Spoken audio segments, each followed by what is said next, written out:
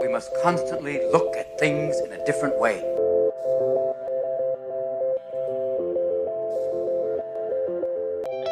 The Healthcare Education Transformation Podcast was created by two physical therapists out of the desire to learn more about the different educational roles in physical therapy and healthcare, and how healthcare education works by talking with educational leaders and people with different perspectives within physical therapy and across interdisciplinary lines on how education can be improved to disrupt the status quo of healthcare education. This is our journey, and thanks for listening. Are you a third-year physical therapy student that excels on tests when you have study guides, checklists, and deadlines? With all of the information available about how to prepare for the NPTE, it's easy to get disorganized and not feel prepared going into the big day. NPTE Prep Success is an online course that provides PT students easy-to-use study guides and step-by-step guidance through the NPTE preparation. To learn more, visit kylericeprep.com. Thank you again all for your continued support. And now for the show. Hello, everybody, and welcome to another episode of the Healthcare Education Transformation Podcast. I'm one of your hosts, Dr. F. Scott Field, joined with another one of our hosts, Stephanie Weyrauch, and we are here live at APTA PPS meeting up in Dallas, Texas. Steph, great to see you again. Oh my gosh, Scott, it's been way too long. I miss you guys. I'm sorry I haven't been co-hosting any HET podcast episodes. A lot's been going on in my life. I was going to say there's a reason for that, many reasons. So let's talk about some of the life changes you've had in the last couple of months. What's been going on in your life?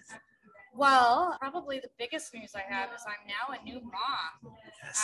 Congratulations. Gave birth to my daughter, Sarah, in January. And I think actually the last podcast episode that I did was I co-hosted or guest hosted Karen Litzy's podcast, Healthy, Wealthy, and Smart, on an interview that I did. I had written an article for PPS Impact, private practice section of the APTA. It's their magazine that they put out. And I wrote an article on burnout in physical therapy. And so as I was trying to figure out the perspective I was going to take from this article, because I had a different idea of where I was going to go. But, with all the journalism that I do, or, journalism light, I guess you could say that I do, I think it's really important to do a lot of in-depth research and to find good sources to back up what you write about. And so I delved into the research of burnout in physical therapy and found out that all the literature that's available is 20 years old or older. And most of it, if it's more recent, is more anecdotal than actual data-driven. And one of the actual more recent studies that I found was from Dr. Ellen Zambo-Anderson, who's out of Rutgers, and she had done her dissertation on stress and physical therapy and looked at burnout in physical therapists. And what she found was that how we define burnout is actually not in line with how the literature defines burnout. And so as I was kind of reading through her dissertation, I was like, man, I need to interview this person for my article so that I can really get a good grasp. I mean, this was at the height of COVID. Sure. I was pregnant at the time. I didn't know if I was going to be laid off from my job. I didn't know what to expect as a pregnant person with a baby on the way, how my baby would be affected by COVID. Yeah.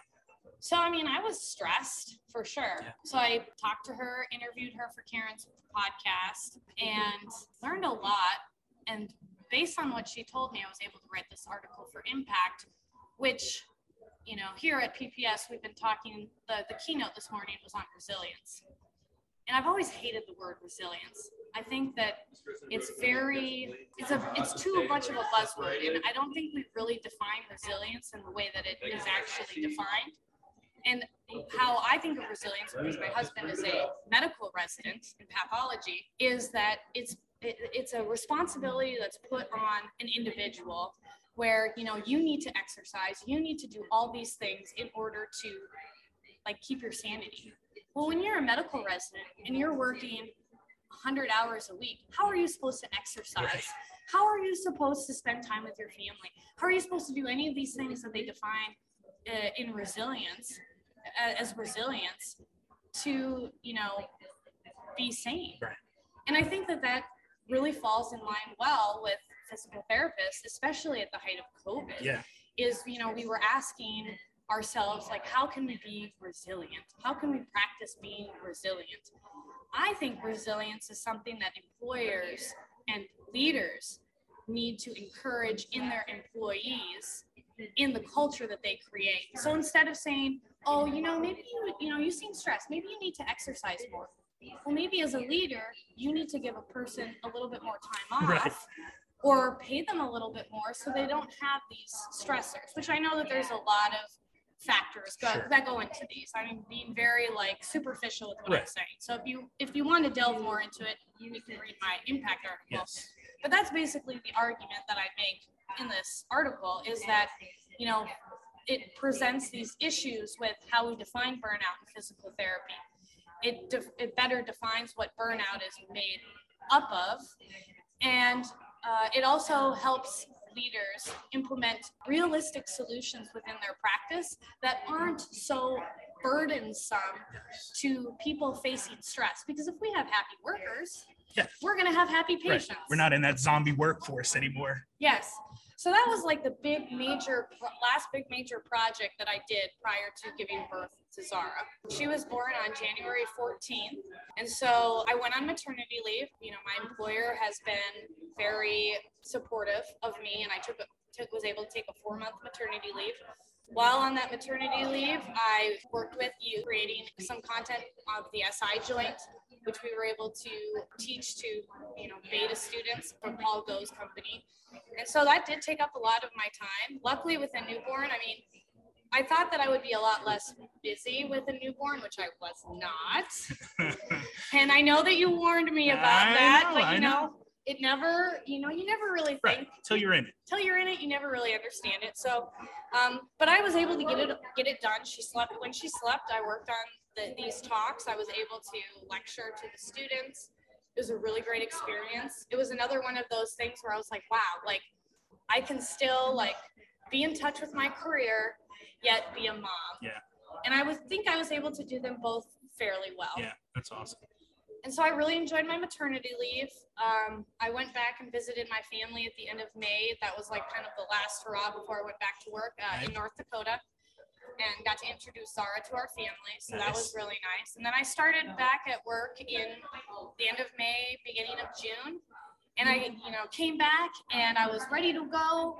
And then I realized as I was working at the private practice that I'm at, I was like, wow, I'm working 8:30 to 5, which were my new hours. And Zara goes to bed at 6:30. Yeah. And wakes up at 6:30. I'm literally spending 2 hours a day with her, and I'm grinding my ass at work. Yeah. And I'm not spending any time with my child. This is not. I was watching the clock more at work. I wasn't as happy at work. So a lot of these red flags that I mentioned that lead to burnout in this article. I was thinking about this. And I was like, man, this is really hard. And so my boss came up to me, checked in with me about a month after I started working. And he's a dad of 2 young kids. Yeah. And he's like, Stephanie, how are you doing? And just that open-ended question was I'm not really doing that great. And I explained to him, what I just mentioned, that it was crazy to me to think that I was spending 2 hours with my child and then spending the rest of the time at work. And I just was noticing, and I've never been somebody to watch the clock at work because I'm extremely passionate about this profession and I love what I do. And I was like, this is not me. Right. But it's an emotional time. It's amazing how things change after a child. Yeah. Oh, for sure. And when we were pre all this happening, before I went, it was even thinking about maternity leave, my boss had asked me are you going to come back full time? And I was like, well, duh. Obviously. Why wouldn't I? And I'm so dedicated to this profession. And so, he asked me this open-ended question of how are you doing? And I was like, I'm not really doing that great. I notice I'm watching the clock more. I don't want to really be at work. And it's not anything that you're doing. No. It's just I feel situation. Yeah, I feel I'm really missing out on, because the advice I get from everyone is, enjoy those days when they're young, when they're babies like this, because the snuggles only last so long. And I don't feel I'm able to take advantage of that advice. Yeah. And he's like, I get it. He's like, I'm a dad of young kids and they are only young once. And he's like, if you want to reduce your work hours, I am totally supportive of it. You just tell me what you need and I will make it happen. That's awesome. And so I'm now working 32 hours a week. Great. I have Mondays off, so I have a 3-day weekend, and that one day of staying home with Zara has made a complete difference in my quality of life. I feel like I'm able to get good quality time with her. I feel like I'm present at work and I'm excited to go to work. And so, that was kind of the next big, change in my life that I made. And every mom I think has, and dad probably have that conflicting thought of, how do I find that, and I hate this term, but like that balance, right? Work-life balance. Yep. And, having a supportive leader in my company and having a boss that really understands and really asks these open-ended questions to really understand what's important to his employees makes all the difference in how happy I've been at work. So now I'm working 4 days a week. And transitioning now from one elected position to another, right? Yeah, so we're here at PPS. Today, this weekend will be my last weekend as the chair of the private practice section nominating committee. So if you're not familiar with the nominating committee, we are the leadership pipeline in PPS. So we try to develop leaders that eventually want to be in leadership. So for example, the board of directors, the nominating committee for private practice, so that we can continue to transform society, so that we are really making sure we're providing our practitioners, our staff, and our patients with the kind of care and the kind of things that they need. Yeah. And I think the private practice section does a great job of providing those leaders and the tools we need to become leaders eventually. So kudos to you for that. Now the next position. Yeah. So, while I was making this transition from working 5 days a week to 4 days a week, I was also running for the American Physical Therapy Association nominating committee. So it's basically PPS nominating committee, the job that I do here at a bigger scale is what it is. Developing the next leaders of APTA. And, it was pretty intense. It was pretty intense process. It was all virtual this year, which is great because it removes so many barriers that people have for running for leadership positions. Yeah. So a lot of my time when Zara was asleep at night was spent being interviewed by delegates of different states, different aspects of APTA, and answering their questions about why I think that I would have been the best person for the nominating committee. And I think I did probably 15 to 20 interviews, so it was busy, and they varied from 15 minutes to an hour and a half. Yeah. So, it was very busy. The election took place in August, and I got elected, which I'm very excited about. We're excited as well. Especially because I think, as we move through seasons of life, as you know, Scott, as we move through seasons of life, the needs that we have change. Yeah. And I think that it's hard for, especially young women, but I'm sure, new dads as well. Like, I want to stay involved in APTA or in my profession, but I have all these other things tugging at me, right. And I never, prior to a few years ago, I had never seen a child at a conference. And so I never really thought it was a feasible goal for somebody to be a parent of a young child and to be fully engaged in APTA until I went to the Graham Sessions one year, which is a conference that private practice also hosts. Right. And saw one of my colleagues who's extremely involved in private practice section, an amazing private practice owner, just a wonderful leader. She was at the time the editor of the Impact magazine board.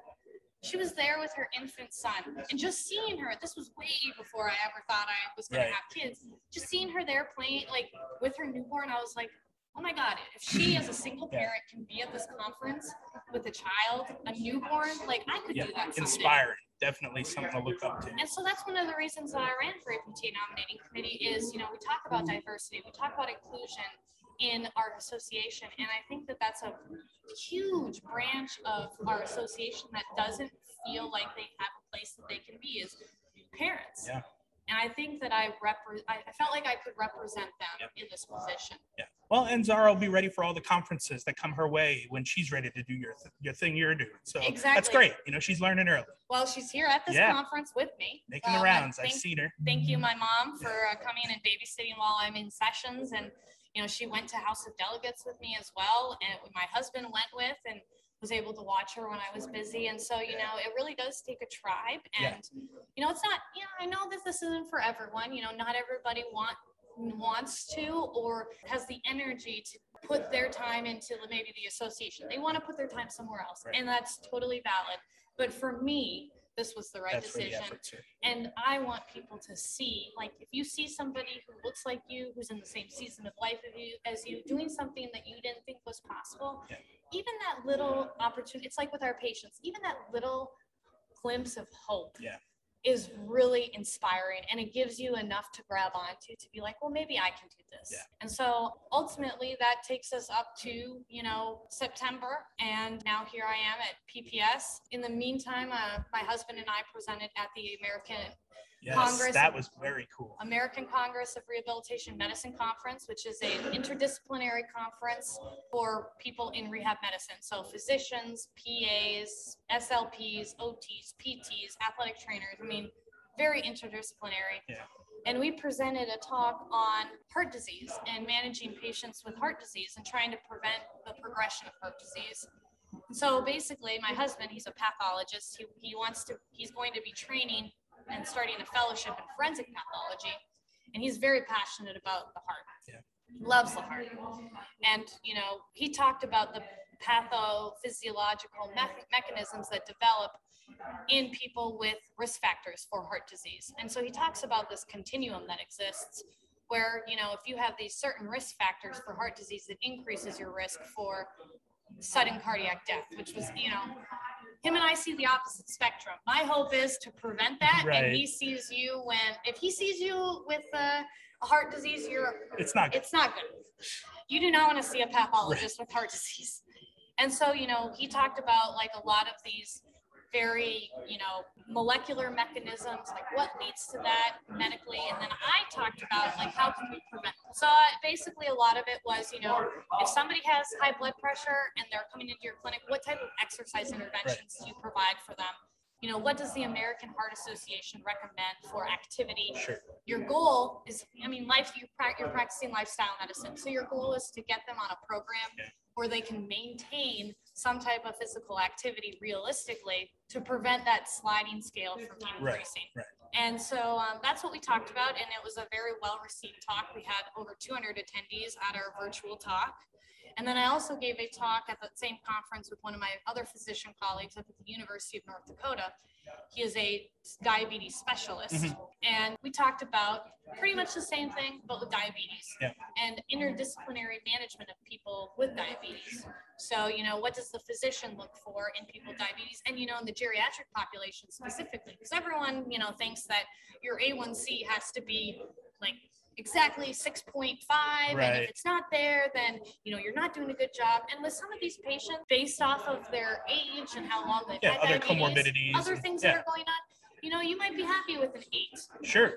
As their A1C. And then how you as a physical therapist, we as rehabilitation professionals for this, the group of people I was presenting to, how can we utilize exercise to help them achieve these goals that their physicians have for them? And so, kind of the same type of talk. That's awesome. And we are presenting this talk at CSM virtually. Oh, nice. So, if you're interested in the older adult population and you treat a lot of people with we all treat people with chronic disease. And you have patients with diabetes, which, we all have patients with diabetes that come in. It's a very good talk on how to really understand the medical management of these patients and to also help people achieve their goals. Because a lot of people with chronic disease, I think that feel, based on our research and conversations with these patients, they feel really shameful when they don't achieve the goals that their doctors have for them. And that's never should be our intention, right? Our intention is always to empower people so that they can live these healthy lives, so that they can realistically accomplish certain goals. And so that's kind of what this talks about. Awesome. So that's kind of now taking us up here to PPS. Yeah. I'm at my last PPS conference as nominating committee chair. And then January we'll come with CSM, and then I don't know. We'll see what happens after that. Goes from there. Well, Steph, I want to be respectful of your time. Thank you so much for catching up with us and letting us know everything you've done. Where can people find you or follow up with you if they have questions or want to know what you're up to these days? Yeah, so you can find me on social media. I'm at the Steph21 on Twitter. You can find me on Instagram, same thing, at the Steph. You can friend me on Facebook. I'm always open to chatting about these things, and always looking to hear other perspectives. And if you're interested in becoming involved or you want to develop your leadership skills for the profession, come talk to me. I would love to help you find a place and a home in APTA. Yep. And hopefully we'll see you back on the HET podcast at some point. And that is definitely my goal. Hopefully you'll be hearing my voice more often. Thanks so much, Steph. Thanks, Scott. Access to healthcare is one of the largest issues facing both providers and patients, as millions of people worldwide lack timely and affordable access to healthcare. Anywhere Healthcare, a telehealth platform, is a simple, low-cost option for providers and patients that eliminates the barriers to access to all kinds of healthcare. To find out more, check out anywhere.healthcare, which is available in our show notes. And if you use the code HET in all caps when you email to sign up, you'll save 25% off the total cost. Thank you for attending class today, and we hope that you learned something and gained value from the content. If you'd like to schedule office hours with us, feel free to add us on Twitter at HET Podcast, on Instagram, HET Podcast, on Facebook, the Healthcare Education Transformation Podcast, and the homepage, healthcareeducationtransformationpodcast.com. And for those of you following along in the syllabus, extra credit can be obtained by liking us, sharing us, and leaving a review. Let's continue our journey up Mount Educational Success as lifelong learners.